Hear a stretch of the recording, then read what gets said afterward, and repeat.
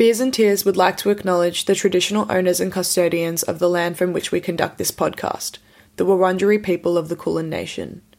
We recognise their continued connection to the land and waterways and sky of this beautiful place, and we pay our respects to elders past and present, and extend that respect to all First Nations people present today, and acknowledge that sovereignty was never ceded. This episode is proudly sponsored by the beautiful studio space at Small Time Group, supporting emerging artists to refine their products, develop a plan, and connect with peers and the industry.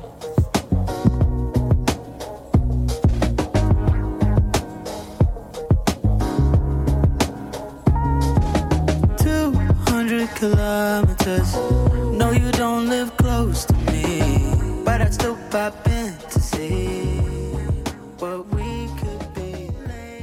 Hello everyone, welcome back to Beers and Tears. Today I'm joined with Stevan. Hello, morning, how are you? Hello, good morning. Thanks for having me.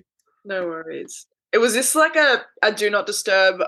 Do you do not disturb your phone every time you sleep? I'm consistently on do not disturb. I feel like I should not be, but no, I used to be like that, and then all my friends would be like, I will never ever call you if I'm in trouble because you're never gonna pick up the first time. It's like the jail call. Like I will never get the jail call because they'll have to call twice and it'll just not go through. Yeah, my friends have just stopped trying.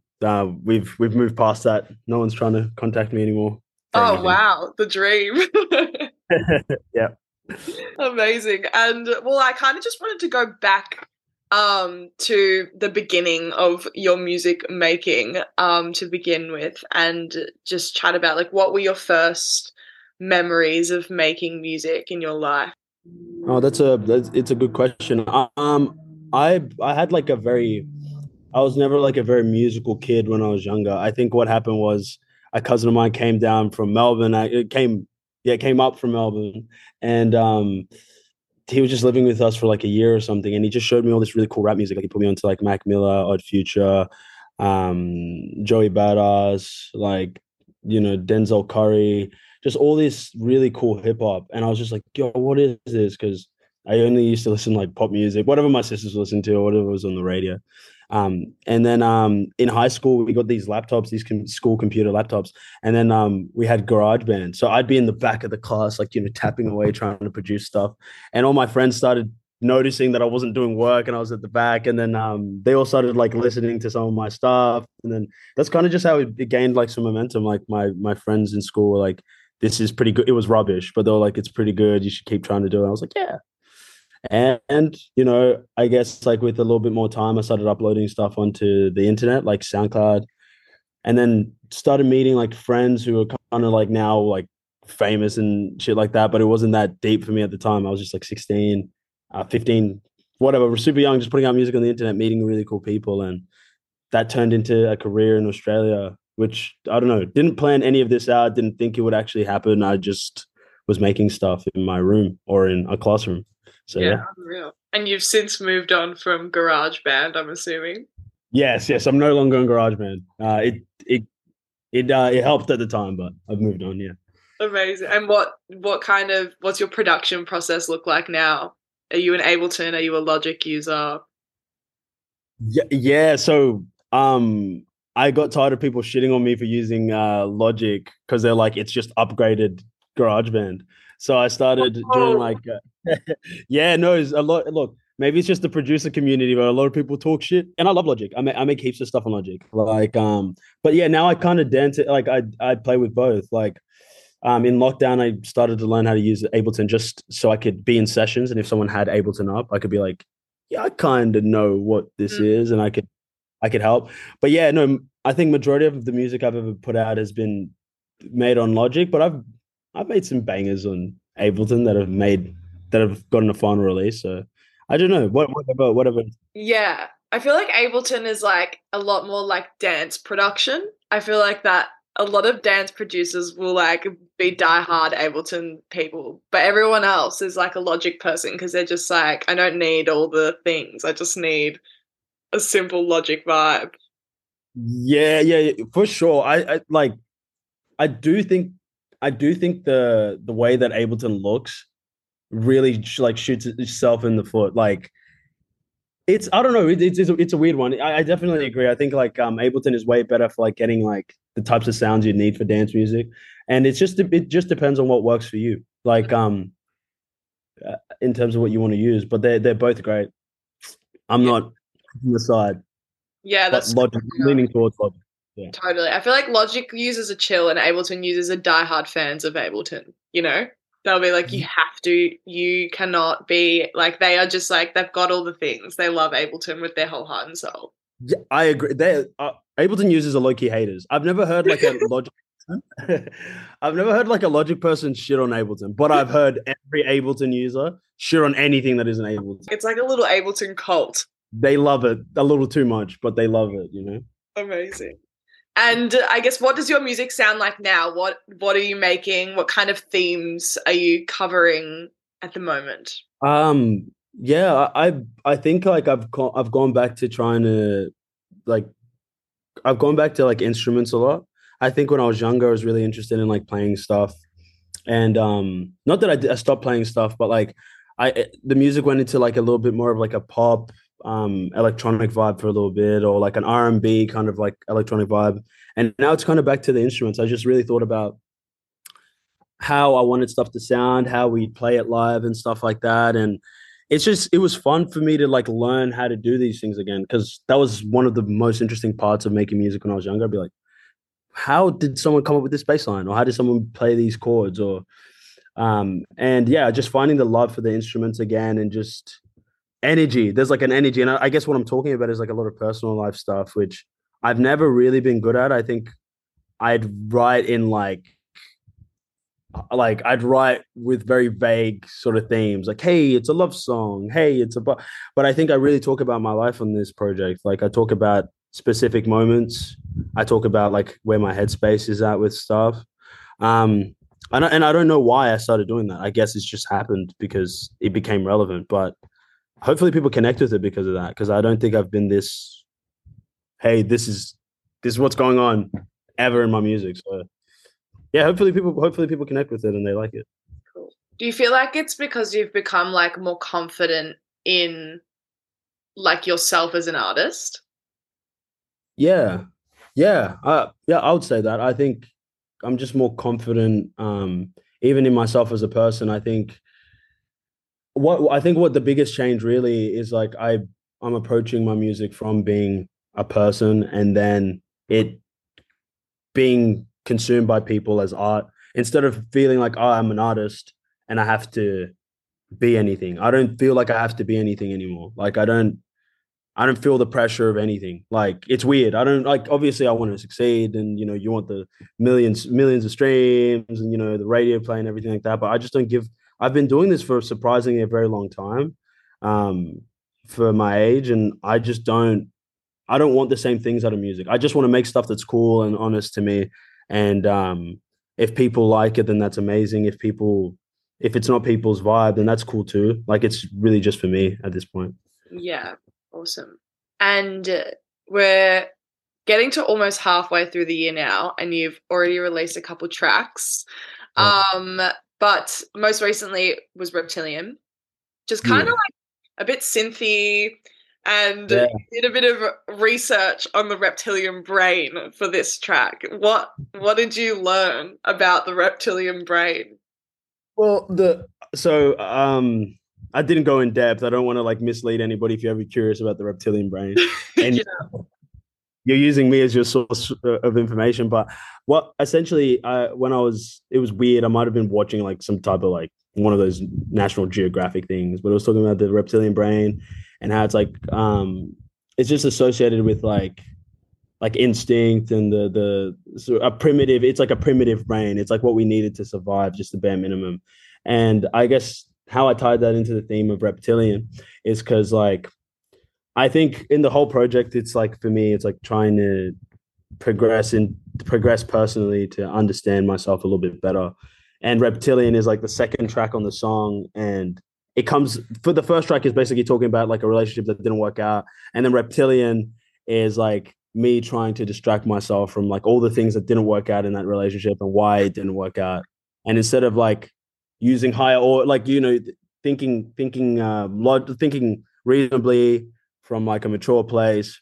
It's kind of just like, nah, let's just vibe, let's just hang. You know what I mean? So like, just use like the sentiment there is just like the song is meant to be fun and everything like that, but I was kind of avoiding thinking properly. So I was in the primitive brain. I was just in the, just whatever vibe. But it's a bop, and I wanted it to be a bop. I kind of wanted, I want to hit. I always use this song as a reference, but I'm a big fan of Hey Ya by like Outkast because the lyrics are really insightful and they're very meaningful and they're a little bit sad, but like the vibe of the song is just so fun and uplifting. And that's to me like the best song. It's like the vibes are cool, people can dance to it, but you're saying something that's important to you. If you can do that, you're writing perfect material, in my opinion. So, awesome. Yeah, long-winded answer to a very simple. No, I love that. That was interesting. Cool. And then you've got Driving Part 2 that came out this year. Yeah. Which is like, driving's cool. I think it's actually one of my favorites because it's like a bit slower. It's like a bit sexier. It's cool.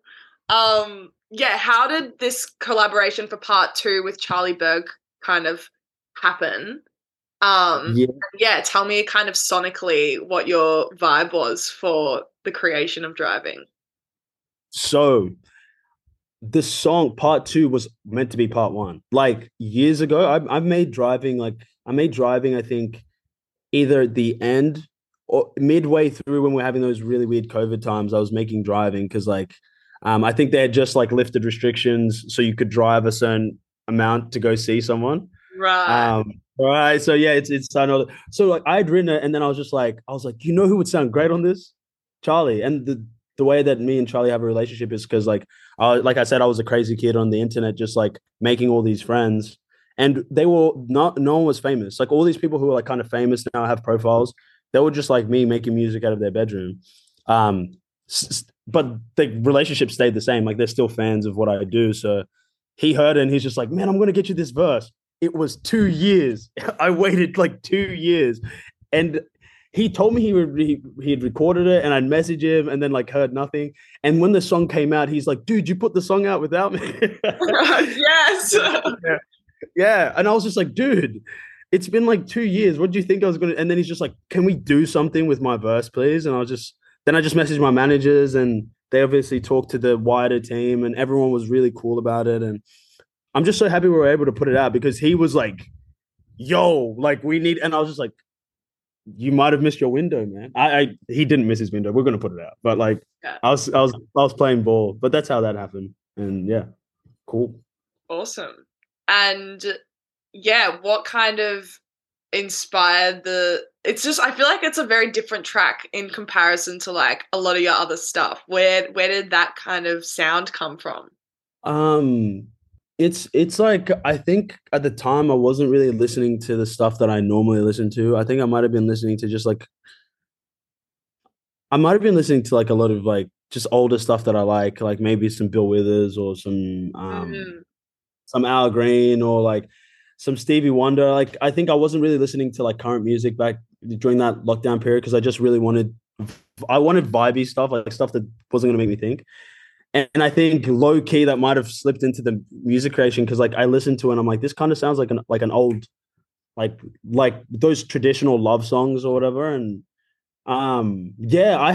it's so weird. I don't even know what happens because like I just sit down and I don't know exactly what I'm going to get or I don't think about the sonic vibe. I just play something and then the chords influence everything or the drums might, or it just happened. But like I don't like it. That's become like a favorite amongst the audience. And it's like, maybe I need to do like some more slow jams.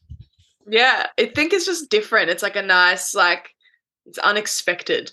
You kind of just like, you've got sort of a sound that is the Stevan sound. And then you play that song and you're like, where the fuck did this come from? That's cool.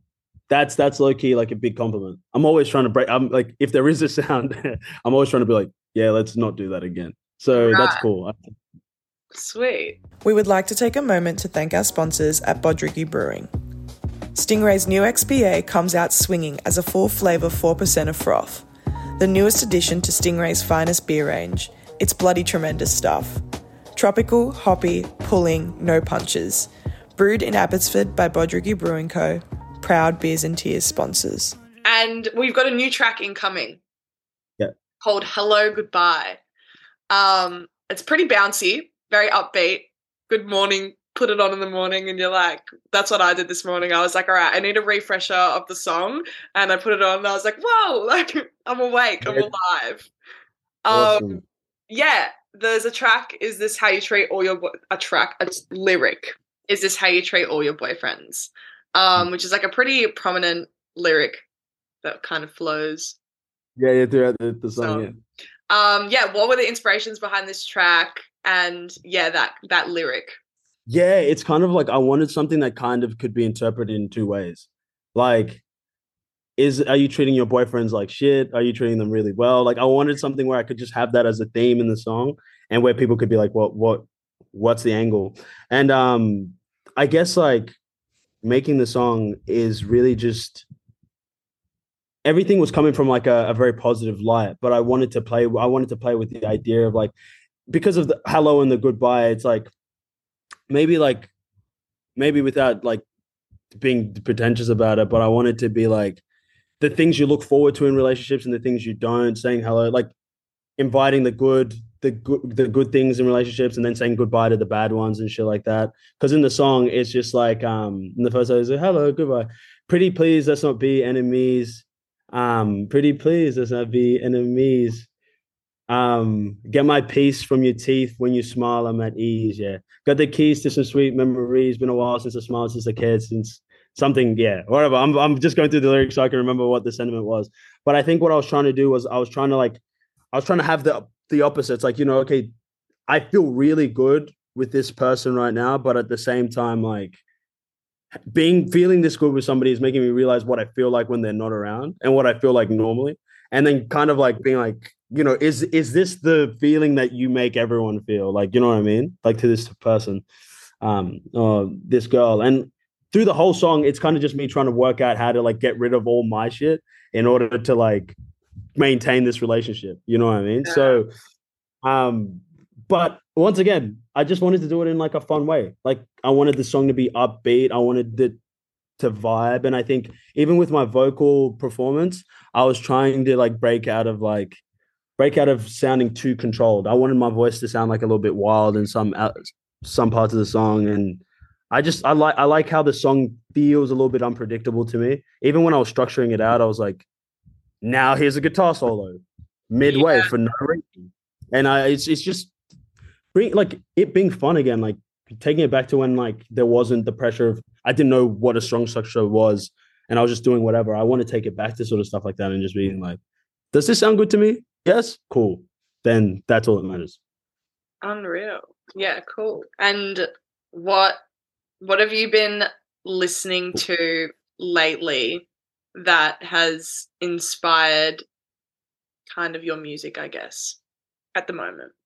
At the moment, I think all the music that's coming out is really new to. It's obviously new to you guys. It's a little bit older to me. I was listening.